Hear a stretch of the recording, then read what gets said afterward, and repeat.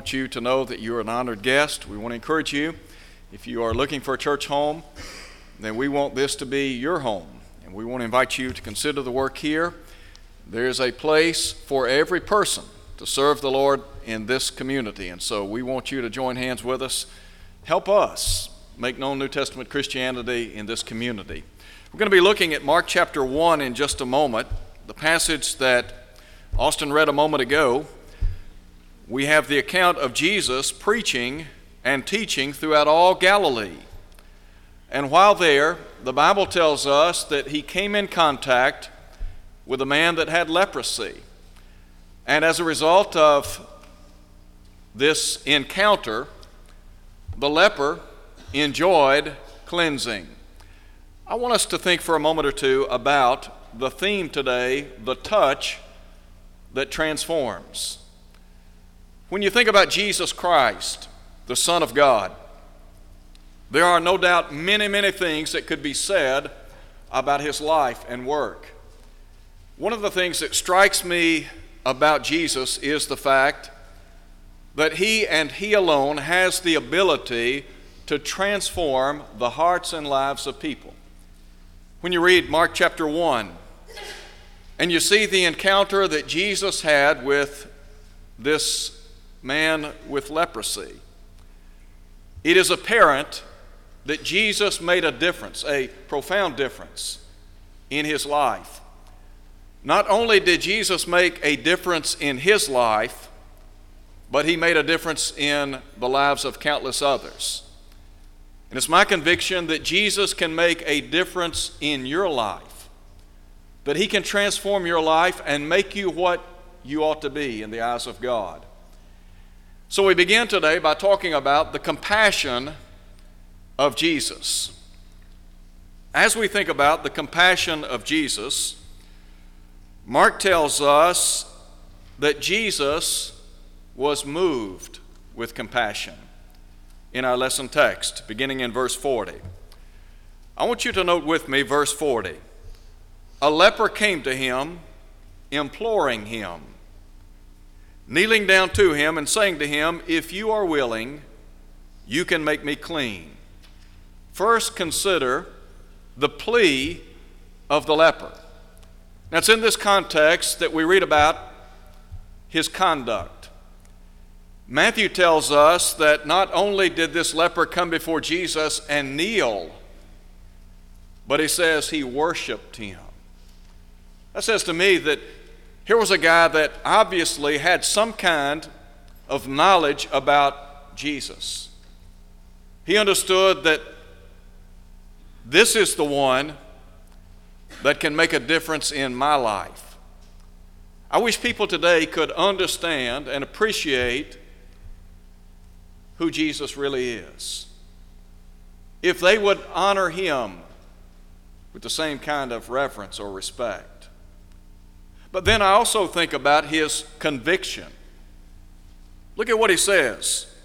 "Lord, if you are willing, you can make me clean." Now that says a lot right there about the fact that here was a man that believed in the power of Jesus. Now we talk about the deity of Christ and some of the attributes of his deity. Jesus was worthy of his respect or reverence, yes. But this man believed that Jesus had the power to transform his life. You think about leprosy and what a scourge it was to people in the first century. What a scourge it has been to people throughout the centuries of time. They were ostracized. And yet, here's a man that believes Jesus has the power, the ability to make a difference in his life. Now there's a second thing I want you to see, and that is the passion of the Lord. Mark said in verse 41 that Jesus was moved with compassion. Did you know that Jesus has compassion on all who are suffering? Down through time, over and over again, we read of instances where Jesus demonstrated compassion towards those who were sick and suffering and sorrowing. I think about what Matthew tells us in chapter 14, verse 14. When Jesus saw the multitudes, and the Bible says he had compassion on them and healed their sick. In Matthew chapter 20, there's the account of two blind men that here Jesus is coming through town. And they cried out, "Son of David, have mercy on us." And despite the crowd insisting that they be quiet, they cried the more. And so Jesus wanted to know, "What can I do for you?"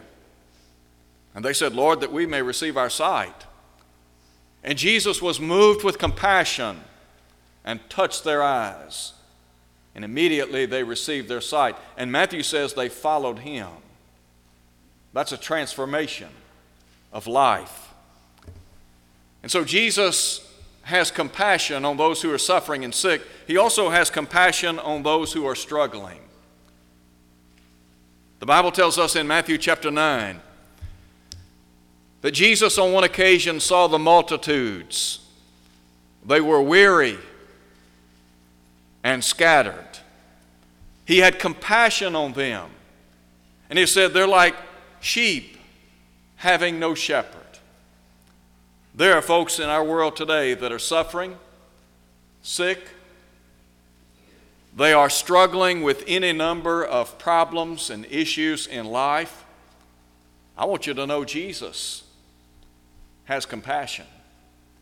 I want you to understand that Jesus is a merciful and faithful high priest in things pertaining to God, as the Hebrew writer would say. The writer said in chapter 4, verse 15, "We have not a high priest who cannot be touched with the feelings of our infirmities, but one who has been tempted in all points like as we are, yet without sin." Jesus is sympathetic to our plight in life. He is compassionate. In other words, he moves on our behalf. And he does that because he has pity and mercy, because of his love. There's a second thing I want you to see in our lesson text, and that is the care of Jesus. Not only do we read of the compassion of Jesus, but we have the care of Jesus. And I believe it is demonstrated in his words, "I am willing." Think about those words for a minute. A leper comes to Jesus and he says, "Lord, if you are willing, you can make me clean." There are a lot of things Jesus could have said. Do you think Jesus was busy? Do you think he had a lot of things on his mind? If we read some of the preceding verses, he had risen early in the morning, gone out into a solitary place, and there prayed. We find Jesus preaching, teaching, casting out demons. A lot's going on. And yet Jesus says to this leprous man, "I am willing." I want you to understand that today, Jesus cares about you. He cares about me. And Jesus cares because he loves you. He loves me. He loves everyone in the human family. Jesus loves those who are straying. There are lots of people in our world today that have lost their way in life. I think about Luke 15 when Jesus told a series of parables. The lost sheep, the lost coin, the lost son. All were valuable. And you see that in those parables is a representation of God's divine care and love for those who are straying.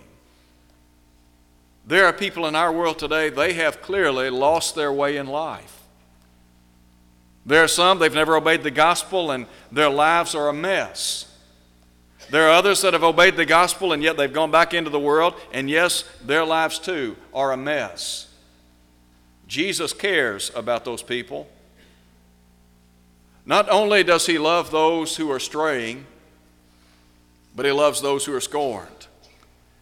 It's interesting to me that Jesus often reached out to those who in some respects were untouchable by others in the human family. Think about it in Matthew chapter 9 when Jesus went into the home of Matthew, who was a tax collector. And the religious leaders of that day wanted to know, why does your master eat with tax collectors and sinners?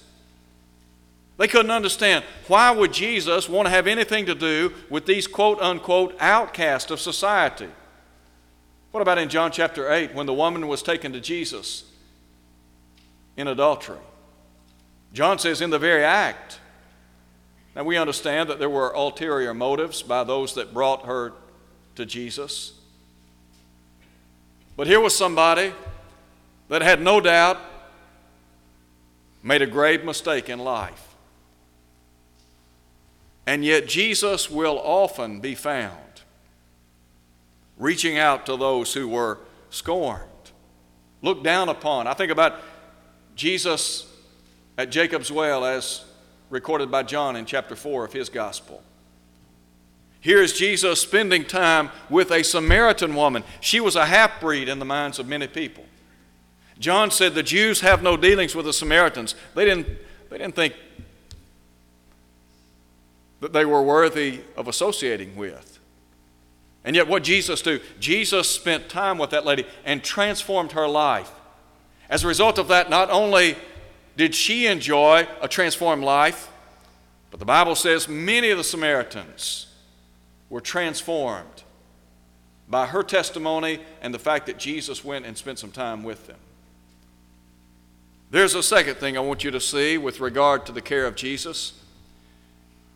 Jesus cares about you because he was lifted up. Did you know that he was lifted up for you and me?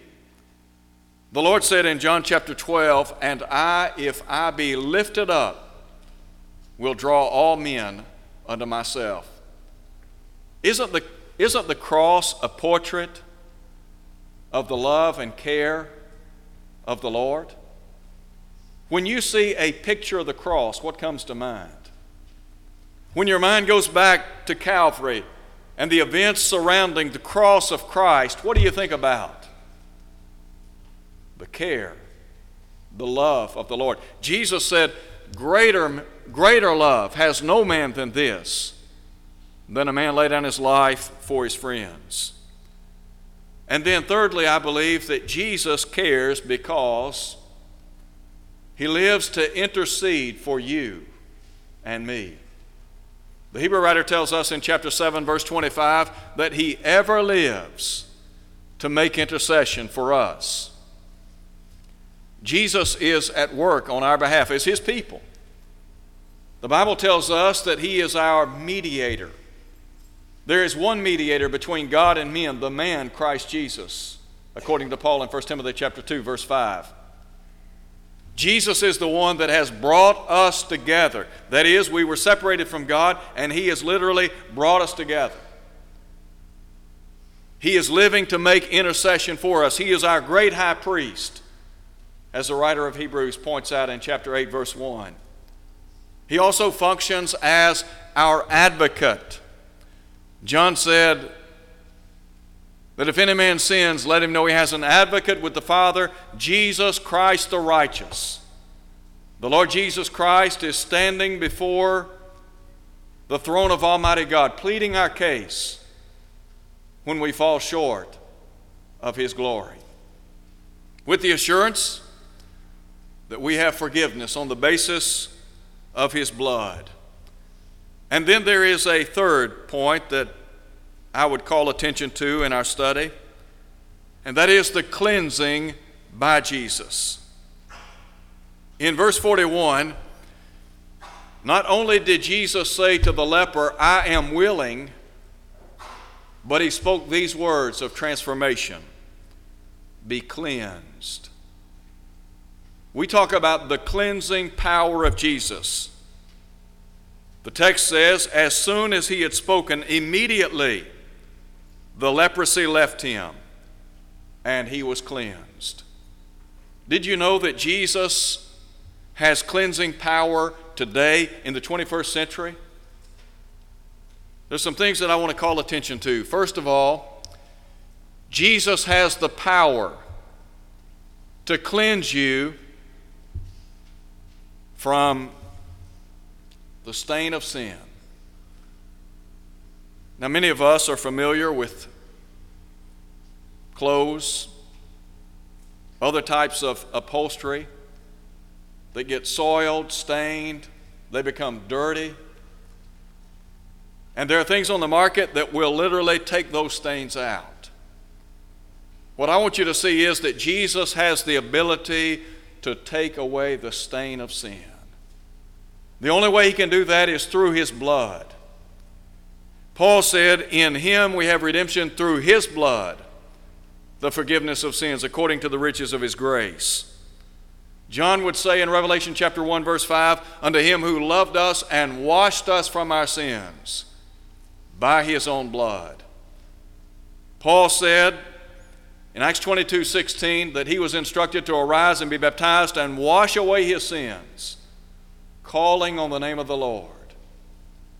The Lord Jesus Christ has the power to remove the stain of sin from your life. Now that makes me think about a couple of things. And that is, it doesn't matter how deep you are in a life of sin. There are some folks, they are knee deep in a life of sin. There are people whose lives have been marred and scarred, tainted because of what they've done, where they've been, what they've said. And yet to know that Jesus has the ability to wash away, to remove the stain of sin. And then I also think about the fact that Jesus, not only does he have the ability to remove the sin no matter how deep, but there are lots of folks that are down. They're discouraged. It doesn't matter how down, discouraged you are about sin. Jesus can make a difference in your life. Did you know that there are lots of folks in our world today, they have the idea that they are beyond the scope of redemption? They wake up and suddenly it dawns on them, I have made a mess of my life. I think about the prodigal son in Luke 15. Took his father's inheritance, went out into a far country, and there wasted his substance with prodigal, riotous living. Spent everything that his father had entrusted into his care. Ended up feeding with the swine. And the Bible says he came to himself. You talk about somebody knee deep in sin. You talk about somebody who was down because of where he was in life. Let me show you how down he was about life. He said, how many hired servants of my father have bread enough to spare, and I perish here with hunger? I'll arise and go to my father and say, Father, I've sinned against heaven, and in your sight I'm no longer worthy to be called your son. Make me as one of your hired servants. This guy was rock bottom. And then there's a third thing. It doesn't matter how deep you are in sin, doesn't matter how down you are about sin. It doesn't matter how disturbing your sin. There are people in our world today, as I said a moment ago, they feel that they are beyond the scope of human redemption. Read the scriptures. I think about people that come to our assemblies. Their lives are a wreck. They know it's a wreck. They know their lives are a wreck. I think about people all over the globe. And they're bothered by their lifestyle. Read 1 Corinthians chapter 6 and look at what some of the people in Corinth were living with and living in. Here were people that were living in fornication, adultery, homosexuality, drunkenness. There were thieves there. There were extortioners. There were revilers. I want to ask you this question.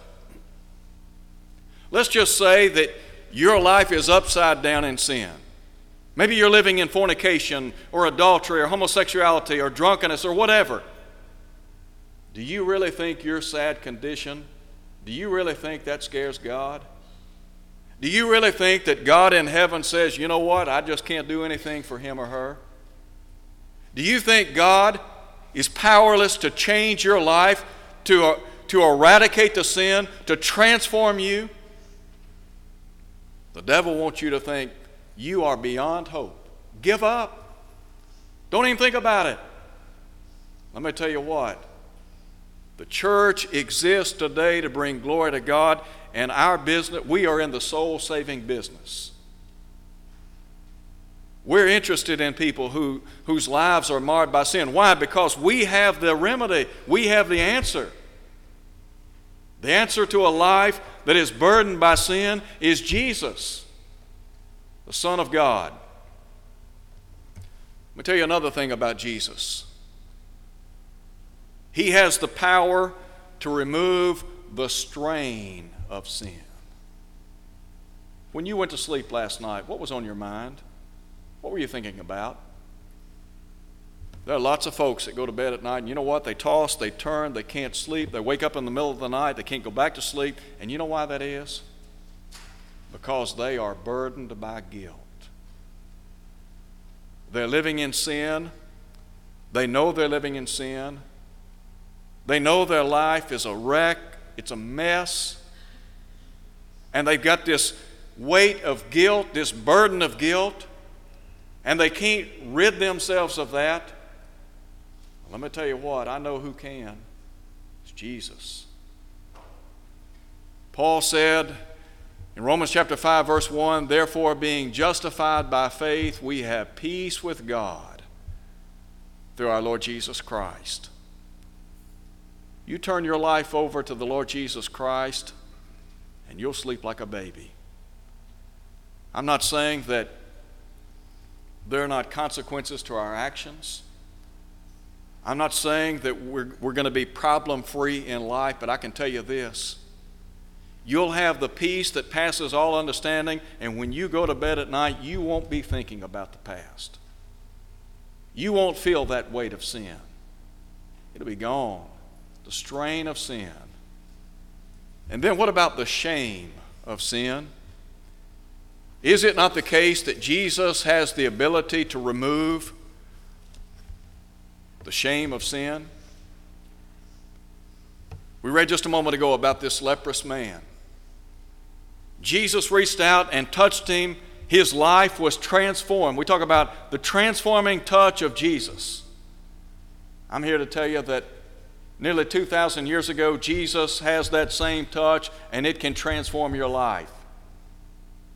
He can remove the shame of sin. He'll make you somebody in the kingdom of God.